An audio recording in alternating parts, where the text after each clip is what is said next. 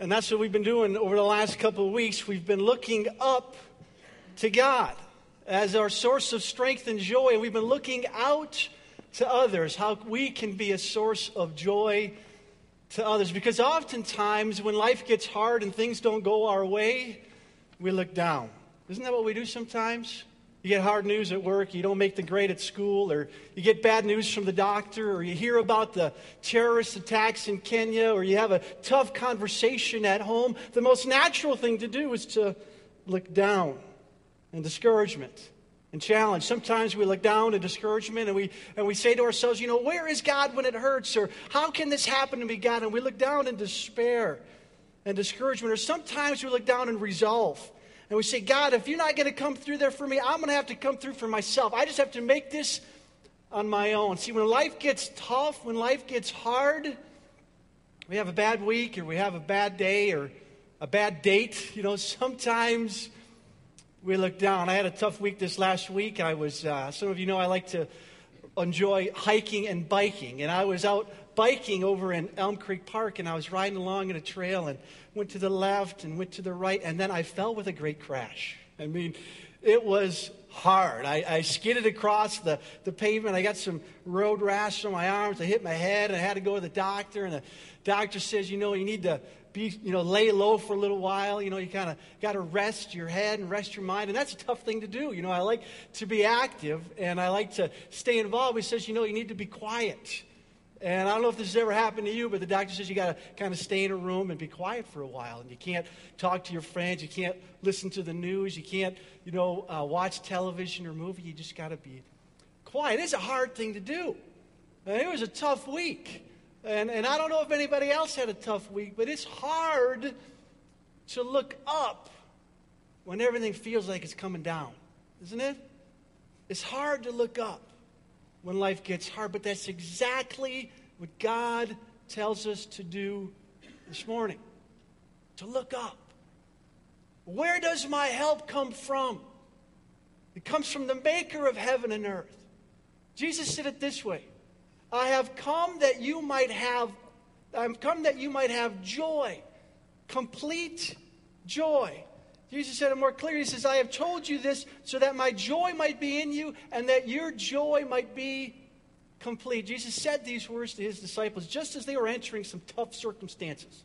He just had the Last Supper. He was just about to go on to his crucifixion and death. And he said to his disciples, he says, I have told you all these things. I have done all these things for you. Why? So that you might have joy. In the midst of your challenges, in the midst of your discouragements, because the question we're trying to answer this week is not, will I face challenges this week or this month, but will I look up? Will I find joy in the midst of a discouraging world? And towards the end of our worship service, we're going to hear some encouraging news from our young people. But before we do that, I want to remind you of the cycle of joy that Frank Lake that Frank Lake created a couple of weeks ago. If you remember, the cycle of joy is this pattern that Frank Lake discovered as he learned about the life of Jesus. What he noticed is that many Christians start off their journey really well, but they end in discouragement and dismay. And so he researched the life of Jesus, and he found this pattern, this trend, this cycle of grace that leads to joy. I just want to remind you some of the cycle. First, it starts with acceptance, as illustrated by the grandparents accepting their grandson. A great place of acceptance. And that the first stage in the cycle of grace is to realize that we're accepted by God, not because of what we do or what we don't do, but because of what Jesus had done for us. That Jesus lived the life he couldn't live. He died the death that we deserve to die. He accepts us. We just have to accept the fact that we're accepted. Jesus heard these words from his heavenly Father, this is my Son whom I love, in you I am well pleased. It's the first part of the cycle of joy. But the second part is sustenance. This is where we take a part in finding our grace and joy in God. And we do certain things. Jesus often went to the mountain to pray. He went by the lake. He hung out with his friends. He gathered for corporate worship like we're doing now to feed and nourish his soul. That's how we find joy in the midst of a discouraging world. We not only experience God's acceptance, but his sustenance. We nourish our souls that leads to a life of joy. But it doesn't end there. It moves to significance, as illustrated by the caterpillar to the cocoon to the butterfly. The butterfly represents the beauty. That significance relates to the word sign. That you're a sign pointing to something bigger than yourself. Jesus says you're the light of the world. You're a city on the hill. You're a reflection of my beauty. That's what Jesus did all day long. He reflected the beauty and glory of God. But then it moves from significance to achievement. God says, I have created you for a purpose, to do good works that God has in advance for you to do. That's what Jesus did. Jesus finished his life. He says, I finished the work that God gave me to do. And he did it with grace. So he did it with joy.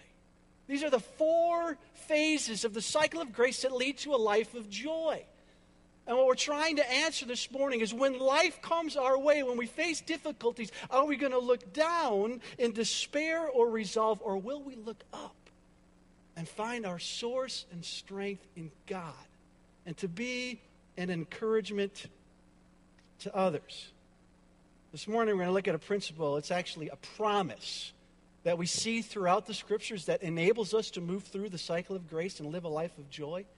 It's a promise that started all the way back with Abraham, then to Moses, and then to David. It's a promise that was embodied through the life of Jesus, but then Jesus made this promise to his followers.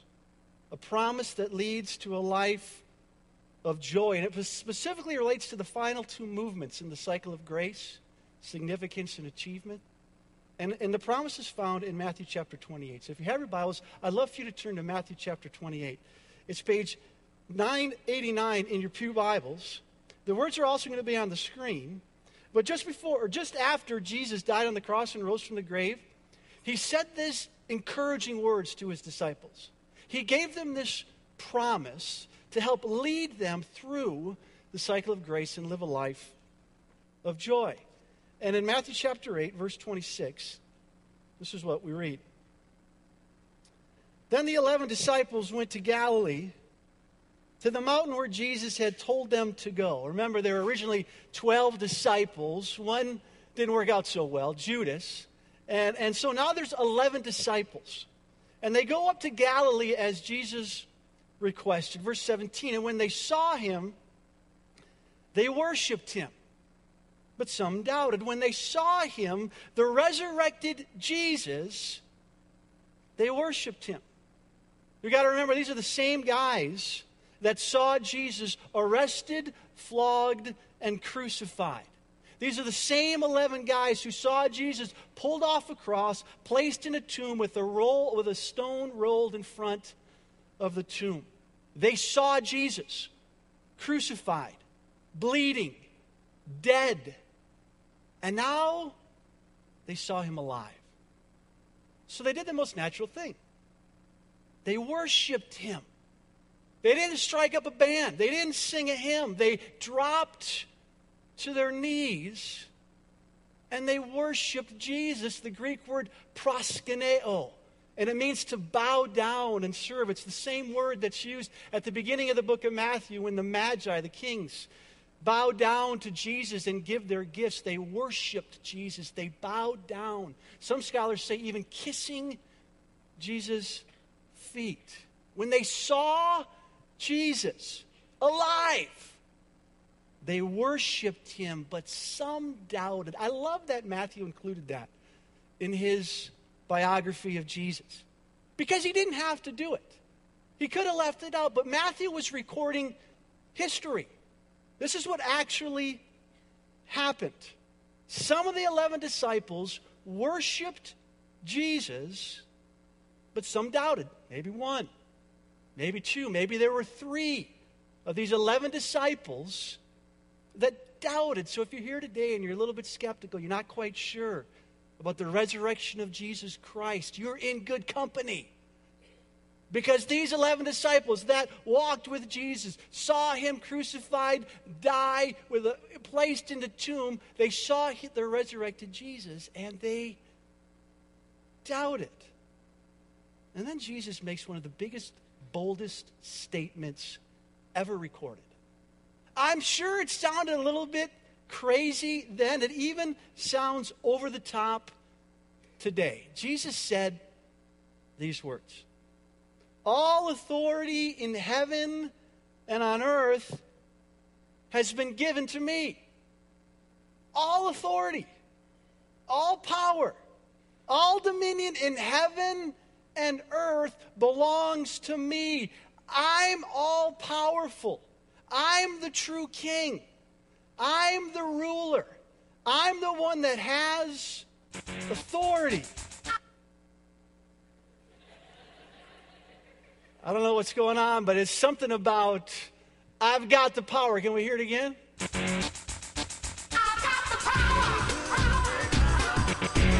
That's what he said. Let's hear it one more time. That's what Jesus said. That's good. Thank you. Yes. Jesus said, I've got the power. Sounds a little bit arrogant hearing it today, doesn't it? Sounds a little bit over the top. Sounds big. Sounds bold. I've got the power. All authority on earth and in heaven belongs to me. Now, when we hear these words, sometimes it's easy to gloss over them, but they're big. I mean, they're bold. They're even encouraging, but they're not the only words that Jesus says.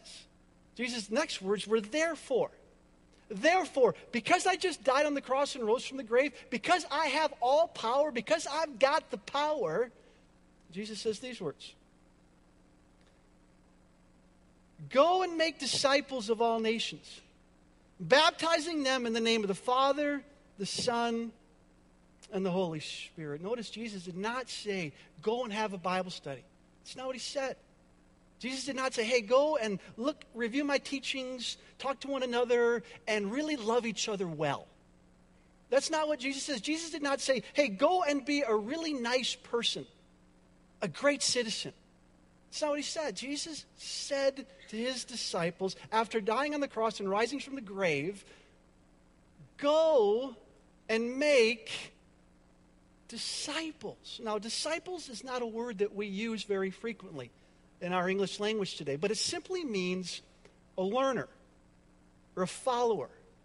Jesus says, go and make learners. Go and make followers of me. I don't want them to follow you, Peter. I don't want them to follow you, Matthew. I want you to go and make followers or learners of me. Make disciples that look like and talk like and believe and live like me. And I don't just want you to stay in Jerusalem where you feel comfortable, where there's people like you and they believe like you and they talk like you. I don't want you to go there. I want you to go to all the world, to all the nations. It's the Greek word ethnos, where we get ethnicity. I want you to go to all the ethnic groups around the world and make disciples, learners of me. That's what Jesus says to his 11 followers. These 11 guys, maybe there's 9 because some doubt it. 9 that really believe that he's the resurrected Savior. These 11 guys that don't have much influence, a couple fishermen and a tax collector, a couple other odd jobs. He says, you go out and be world changers. You go out and tell the message that I'm alive. I've risen from the grave. You go out and make learners, followers of me. And teach them to obey everything I've commanded you. You don't have to teach them the whole Bible, although that'd be great. You don't have to teach them all 613 commandments in the Old Testament, although that'd be fun too. You don't even have to memorize the 10 commandments. All you have to do is teach them what I've taught you. Remember that little phrase I taught you, the greatest commandment? To love God with all your heart, soul, mind, and strength. Love your neighbor as yourself. Teach them that. Keep it simple. But teach them everything that I've given to you. Teach them, and I'm alive. I've resurrected from the grave. Teach them what I've taught you. I've taught you some things. Now take what I've given you and give it away. Teach others what I have taught you. Teach them to obey everything that I've commanded you. And then Jesus says these very encouraging words, these words that we sometimes overlook, but they are so critical for all of us that want to live a life of joy. He says this promise, this promise that we often overlook. He gives this wonderful promise when he says this, and surely I'm with you always to the very end of the age. Do you see the joy? Do you see the promise? Jesus said, surely I'm with you. When? Always. I'm always with you. I'm with everyone who goes out and makes disciples in a very special way, in a very personal way. I'm with every disciple who makes disciples. See, sometimes in our Christian journey, we sometimes question, where is God? Or I'm not really feeling connected to God very much right now. Or how can I align myself with God? Jesus makes it very clear. He says to us, I'm with every disciple who makes disciples. I'm with every follower that recruits followers. I'm with every teacher or learner that then teaches others what they've learned. I'm with every disciple that makes disciples in a very special way, in a very personal way, even in a supernatural way. I'm with every disciple who makes disciples. And many of you know this. I mean, you know the joy of God's presence when you're teaching in Sunday school class and you sense that these kids are learning more about God. Or when you're on a missions trip and you sense the satisfaction of participating in something bigger than yourself. Or when you're mentoring a child. Or when you're volunteering in the youth ministry, or when you're holding a baby in your arms, you sense that joy, that satisfaction of passing on to others what God has given to you. Many of you have experienced this promise, the fulfillment of Jesus' promise. Surely I'm with you always, whenever you go out in my name and make disciples, followers, learners of me. A couple weeks ago, I had a chance to go to a friend's wedding, and I struck up a conversation with a friend of a friend, and we're having lunch together, and we're talking about our lives. And earlier that morning, I prayed for an opportunity maybe to share my faith, and this friend of a friend asked me, so, hey, Chad, it seems like your faith is really important to you. Why is that? It seemed pretty obvious. Here's an opportunity to talk about how God is alive and well. And I says, you know what, for most of my life, I thought going to church was just kind of something that you just do. You just kind of go to church. And God was sort of this big God in the sky. Jesus was the Savior of the world, but he wasn't my Savior. God was more of a concept than a person. And this new friend of mine says, that's kind of how I felt. Going to church, kind of going through the motions, not really having a connection with God. And I says, yeah, most people sometimes feel that way. God, to me, growing up, was kind of like an athlete on a baseball card. You see the picture, you know the stats and the figures, but you've never really met the person. He says, oh, man, that's exactly how life's been for me. I says, yeah, until I met Jesus. Until I experienced the first cycle, I didn't tell him this, the first cycle of grace, God's acceptance and love and forgiveness for my sins. Then I started this personal relationship with God. And I saw the lights flicker in his eyes. And I sensed God speaking through me. And it was as if God was with me as I was sharing my faith with this new friend. Maybe that's why Jesus said these words in the book of Hebrews when it's recorded, for the joy set before him, he endured the cross. For the joy of seeing people come to faith, a reconciled relationship with God, Jesus endured the cross, all the suffering and the shame, because he could experience the joy of seeing people reconciled to God. And many of you know this. Many of you have experienced the joy of sharing your faith with someone and seeing that person come to faith. Or volunteering in the youth ministry, or holding a child in the nursery, or caring for the homeless or the poor. You've experienced the presence of God, the joy of serving God and leading others to God. You know the joy of making disciples, but not all of you Some of you are still in that first part of the cycle. You know, we get to acceptance or sustenance. Some of you are still trying to figure out that first part. You're not quite sure how to share your faith. Or you're not really sure what your gifts are and how they can contribute to the body of Christ. You're a little bit skeptical, a little bit scared. And what God says to each one of us, I want my joy to be in you.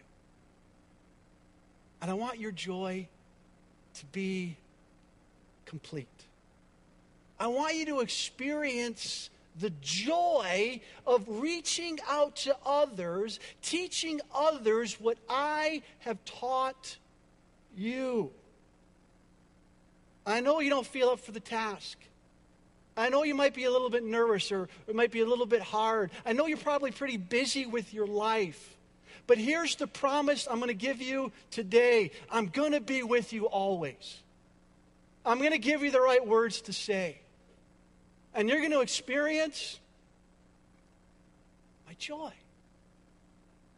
That's what Jesus says to each one of us. I want you to experience my joy. And here's what you got to do. All the stuff that I've taught you, go and teach that to others, and I will be with you. I promise that. And you'll experience my presence, and you'll be full of joy. Here at Maple Grove Covenant Church, we experience the joy of making disciples. Collectively, we gather every Sunday morning to lift up our voices, to declare our love and allegiance to God, and to hear from Him through practical biblical teaching. That's the beginning of our discipleship process as adults. We hear from God, we worship God on a Sunday morning, but that's not all we do. After we hear from God, we talk to others. Because we know that it's not in just the listening, it's in the doing. So we move out of rows and into circles called community groups. And in community groups, we talk to one another. We encourage one another. We help one another apply God's words to our lives. But that's not all we do. After we worship and after we connect in community, then we go out and make disciples. We run for clean water.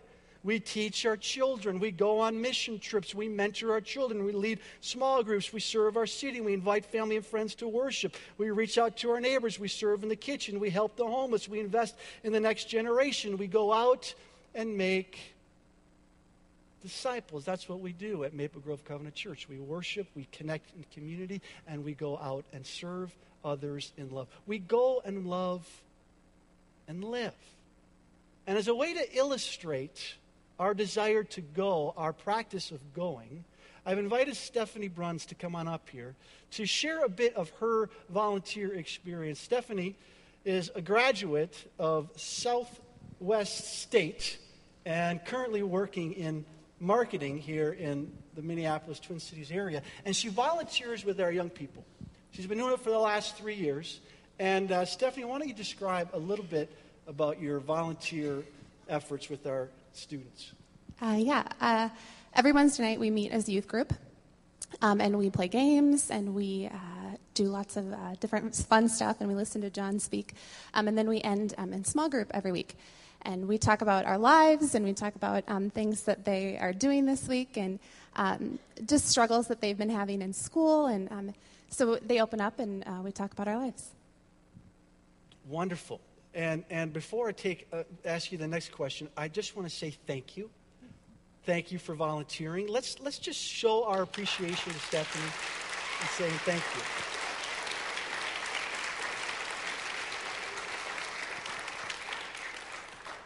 So for the past 3 years, you've been taking your Wednesday nights out and you've been interacting with some young students. Why would you do that? I mean, what motivates you to do that? Well, if anyone knows these girls, to know them is to love them. They have the biggest hearts in the world, and so I love spending time with them. And I love that they open up to me. They don't need to come every week and trust me and open up, but they do. So I love being with them every week. And I just think that, God calls us to serve, and, it's a way that I serve Christ. Yes, God calls us to serve. And one way that you serve Christ is volunteering and building relationships with some students. And so how does that feel? I mean, after an evening of interacting with the students or maybe reflecting a few days later, how does it feel to serve in that capacity? Well, I just feel very privileged to be a part of their lives. I just think they're wonderful girls, and I think that being a part of their life just means a lot to me. Being able to watch them grow and learn new things and accomplish new things, so that's really exciting. And I'm just really happy to be able to serve. If we're called to do it, and if I can do it and I can make a small difference, the way I felt like I had a difference here in the youth group when I was in the youth group here, that just feels like I'm giving back. So. Yeah. So it sounds like it's kind of fun. Yeah, it's a lot of fun. And even satisfying. Yeah. And maybe even a time of joy. Yeah. And isn't that what Jesus said? Isn't that how Jesus described this? As you go and make disciples, I'm going to be with you, and I'm going to make your joy complete. Jesus said, I've told you this so that my joy might be in you and that your joy might be complete. And one of the best ways to experience joy in the midst of a discouraging world is to do what Stephanie does every Wednesday night. To volunteer, to invest your life into someone else, to teach others what God has taught you. Let's show our appreciation once again to Stephanie.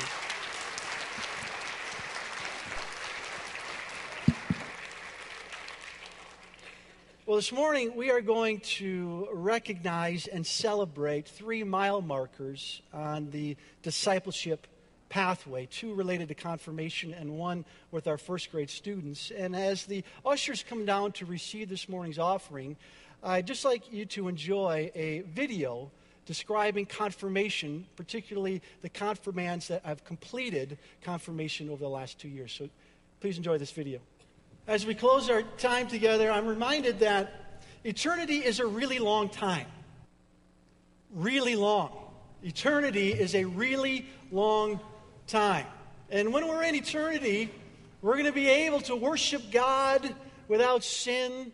We'll be able to sing songs and laugh. We're going to be reunited with family and friends. We're going to be able to get all of our questions answered. We're going to be able to love one another well. But one of the things we'll never be able to do in eternity is go and make disciples. We'll never be able to reach out to a family member, to disciple a child, to reach out to a friend in the name of Jesus and teach them what we have been taught. That's our time now to go and make disciples. And the reality is that many people have discouraging news all the time. Discouragement at work, discouragement at home, tough things going on in their own heart.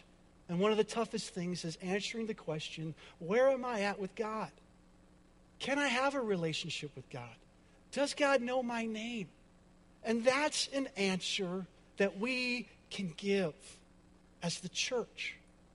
We can go out and make disciples and be a blessing to others. We can reach out in the name of Jesus and encourage someone with the truth that Jesus knows you, that God has a plan for you, that He sent His Son to die so that you might find joy, complete joy. And as we close our time together, I'd just love for you to stand as we sing together, People of God, rise up.